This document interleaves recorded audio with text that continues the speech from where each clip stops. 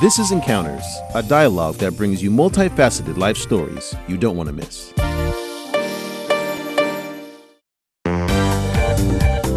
How did you get yourself selected as one of the candidates to go to universities? Because every young man wanted this opportunity.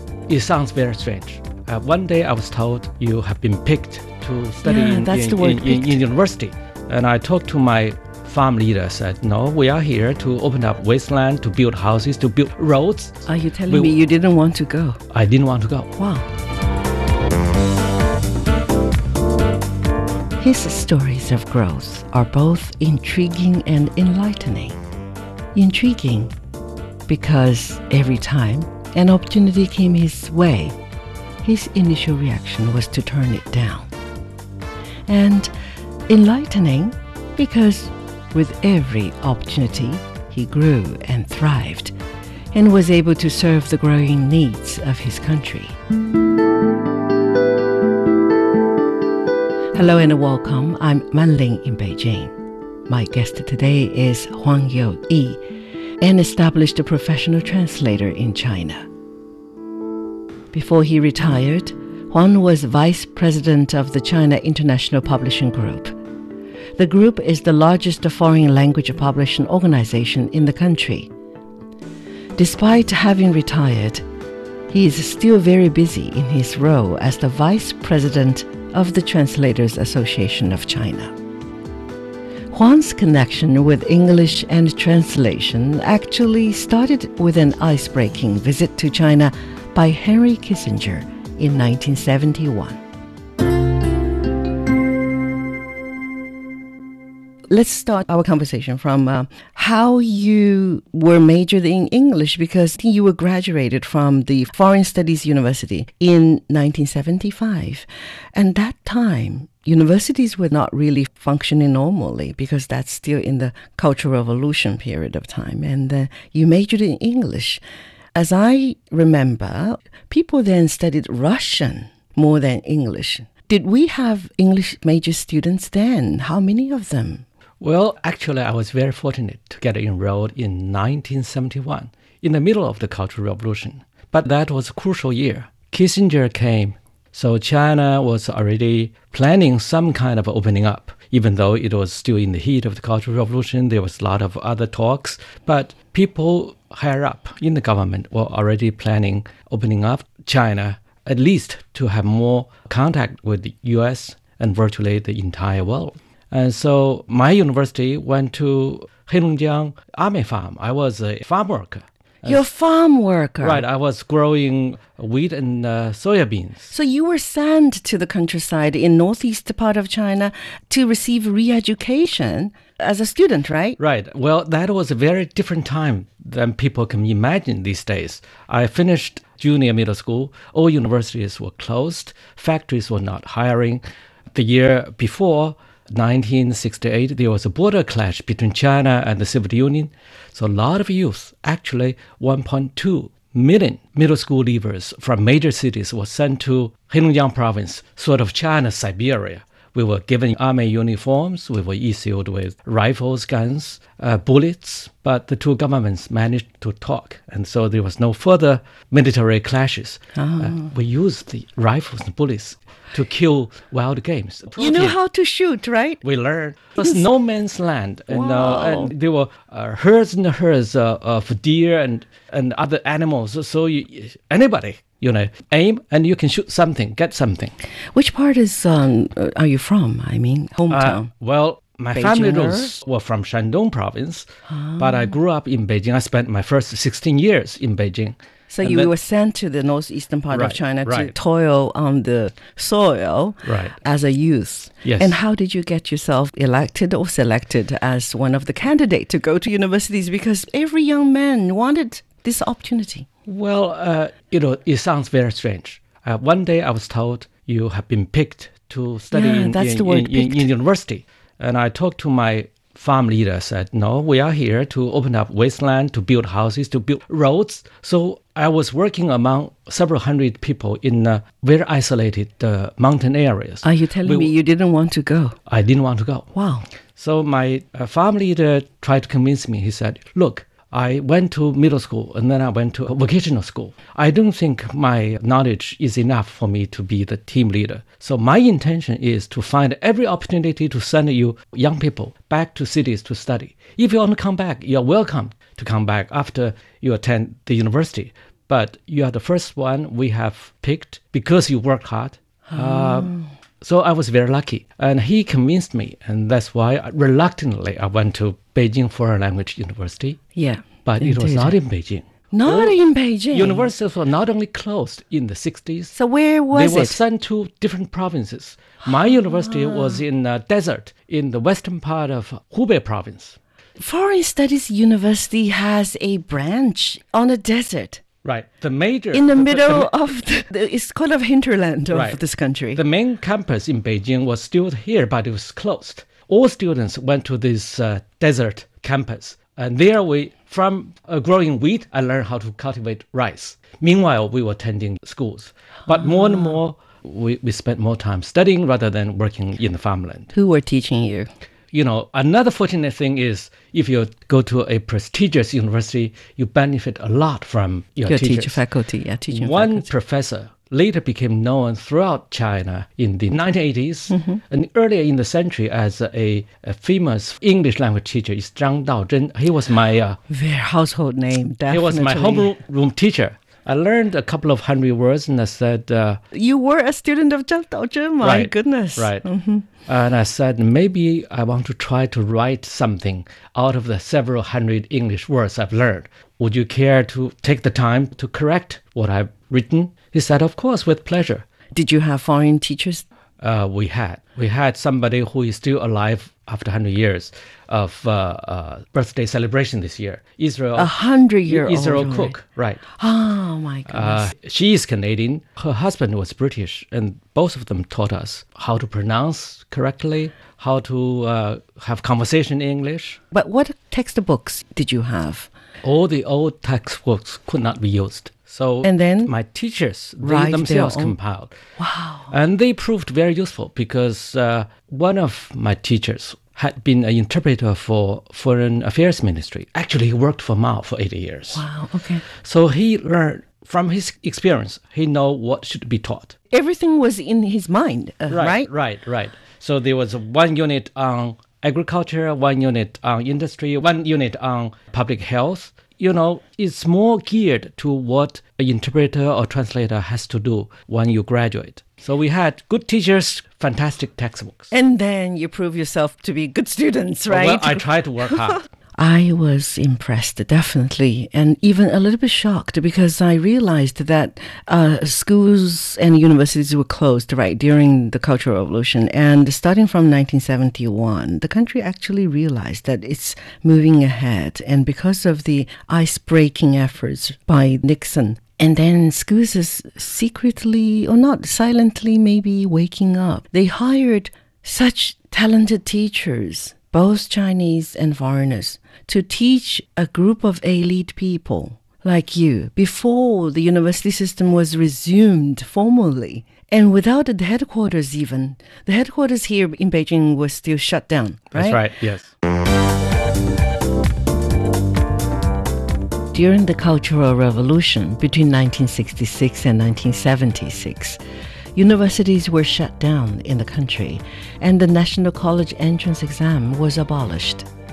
But in 1971, a handful of young workers, farmers, and soldiers were picked to go to university. And Huang Youyi was lucky enough to be one of them. The only qualification he needed to go to college then was that he was a hard-working farmer. After 4 years' hard work, Huang graduated and was assigned a job at the Foreign Languages Press. Just 6 months later, when good luck visited him once again. Yet again, at first, his initial reaction was to turn down the opportunity. Okay, so then you graduated from 1975, 3 years before China resumed, maybe 2 years or 3 years, right? Resumed its formal university high learning system. And then you were assigned a job to the Foreign Publishing Press. And how come you landed on such a job?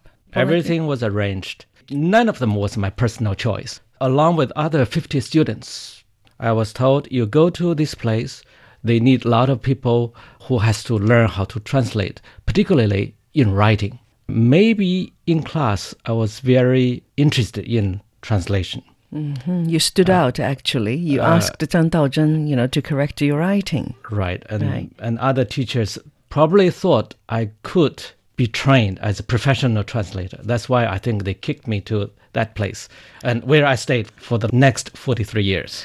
And then share stories that you have when you entered at such a young age and learned English while working, like you said, laboring at the same time.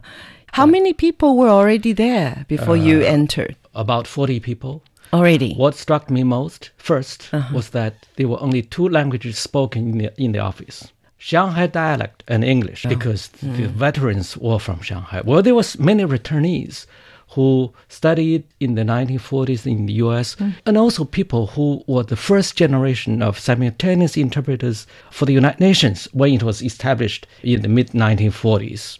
Did you feel lonely when people were talking in English and then in Shanghainese, not your native language? No. Remember, I was on a farm in Heilongjiang province. There were more people from Shanghai than from Beijing, so I could understand. So every morning I went to the office and listened to how the veterans talk, what they talk. So one day, one guy came in. He said, I was trying to improve a translation on learning from Dazhai, a rural village in North China. A model of country farm sort of countryside. Right. Mm-hmm. He said the previous translator didn't know how to translate to bring earth to the roots of a particular plant. In Chinese, it means 培土. 培土. Pei means to bring something together, right? Yeah. Then the other guy says, it's very simple. The word to use is bank. So, every morning, if you keep your ears and eyes open, you are learning something. You were like a sponge, right? Absorbing water every minute in the office. Did you have foreigners there? At the beginning, we had veterans like Israel Epstein. Actually, he was the one who we called it Polish. He's my first written translation. He was an old friend of Chinese people, definitely. And he was a career journalist. I took my translation to him. Again, it was on agricultural topics, and in an hour, it was sent back to me. I typed it in black. Everything became red. I was a little bit disheartened. So many mistakes, right? Right. But I was prepared, because what you learned on campus is knowledge from the book. What actually is spoken is something else. So I was prepared, but still I was a little bit disheartened. And I realized there was a huge gap from what I've learned to what was needed. And how long did it take for the press, your publishing house or the work unit to send you to the UK to do some further study?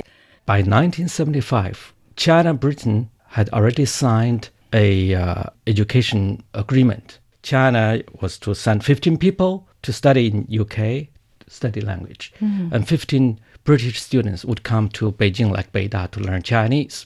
And I think the Chinese government realized they badly needed people who could translate in English. And so out of our work unit, 5 people were chosen, and I was one of them. Again, this time I went to the president of the publishing house. I said, we came from university 6 months ago. There were people who were older than me. They should be the one to be sent first. You're so unselfish. You were. I truly believed. I was young, relatively young among the graduates, and I would have my opportunity. Again, the president said, we have planned to send all of you to study overseas. Now we have decided on you, and you should go. Don't worry about others. They will be sent. Actually, that was what happened later. Twice I heard you said that you didn't want the chance. It's not because you didn't want it in your heart. It's because you think it's fair that somebody else older and more experienced could get the chance. From very early on, we were taught to give opportunities to others. It was in my blood. I know. This is the generation sort of trademark or birthmark, we call. We used to be like that. And now, compared to today, maybe a lot of people couldn't really understand. Everybody is grabbing opportunities and then almost thinks that I deserve, not you deserve. That is the change of mentality. And then you went to the UK, right, for the first time. And did you experience any sort of culture shock? Big culture shock. Definitely. In classroom, we couldn't understand what the teacher was saying. That's one thing. We learned English mostly from Chinese teachers, not foreign teachers. And it was sometimes quite a little bit old-fashioned because China was cut off from the rest of the world for a couple of years. Mm-hmm. And there were a lot of new words, expressions. That was new. Did you struggle when you have other peers whose English were much better than you? Well, I learned from them too. Because among 15 Chinese students, there were people who had already worked after they graduated from universities. They were much older. Mm-hmm. They had work experience. Their English was much better. So they were big brothers and sisters. Big brothers and sisters, yes. So we'll also learn from them. How old were you then? 22. 22, single, right? Yes. Did you fall in love with some foreign girls? No, with a Chinese girl who became my wife later. Wow! What a romantic story. And now, okay, very good.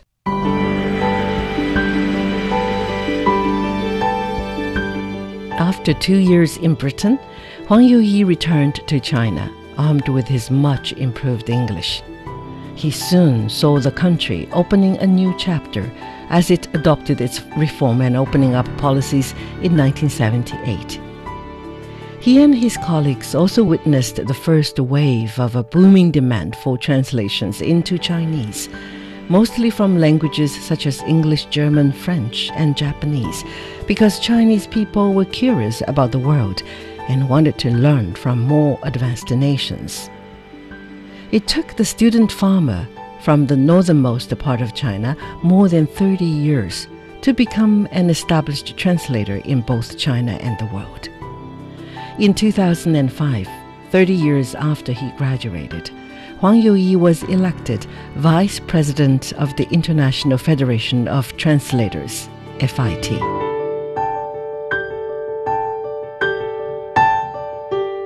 "2008 is an unforgettable year to all Chinese people because after years of opening up and reform, finally we got the chance to hold an Olympic game. But before that, the World Translators Congress was held in Shanghai. And that was something that you feel especially proud of. Especially afterwards, they published a Shanghai communique for all the translators. Tell us the story. How did you make it? I didn't do it. China did it. The Chinese translation industry did it. I was elected a vice president, nominated by the president, who was American. At first, when he talked to me, I refused. I said, I don't have time. You refused the third time? This is a volunteer job. I don't have time. Uh-huh. He said, your translation profession is growing. So I think it means a recognition of the international translation circles of what was happening in China. And then I decided to take the job. Every day I spent more than 1 hour discussing through email, through conversations on how to enhance translation as a profession in the world. So it took me a lot of time. And one thing we decided to do, since China was growing, since the international community in translation recognized China's growth, we decided to play host. So we went to Finland, we made an offer, and we got endorsement. That's why in 2008, before the Olympics, the only international conference that was held in China was on translation. This was the third time he'd wanted to say no to an opportunity. This time, it was more a case of being too busy to shoulder the extra responsibility than an altruist habit. But once again, he relented and accepted a role in which he was to excel. Just 3 years later, for the first time, he successfully brought FIT's World Congress to Shanghai. And this marked a moment of worldwide recognition for China's professional capacity in the field of translation. Throughout his career, Huang tried time after time to turn down good opportunities that were offered to him. So I wondered why, time and again, he managed to prove himself as a high achiever who in the end makes the most of the good luck on offer. Every time you were so reluctant to accept the job, but after you said yes to it and you went all out, all guns blazing into the job, why is it? Is this because of your personality? Once you I never asked myself this question. I think that's the training we received. That's the way we were educated. That's the way we grew up. Mm-hmm. Yes, you never give up. In this episode, Huang has explained why he always said no when opportunity knocked. It's simply because Huang belongs to an old generation of Chinese people who sincerely believe that others should always come first when it comes to opportunities and benefits, even if it might mean voluntarily and willingly giving away opportunities for better jobs, better housing, and better pay. Next week, he will tell us more about what he learned from those foreign professionals, including Israel Epstein and the American editor Joanne Pinkham, who not only polished his language, but also mentored him on his career.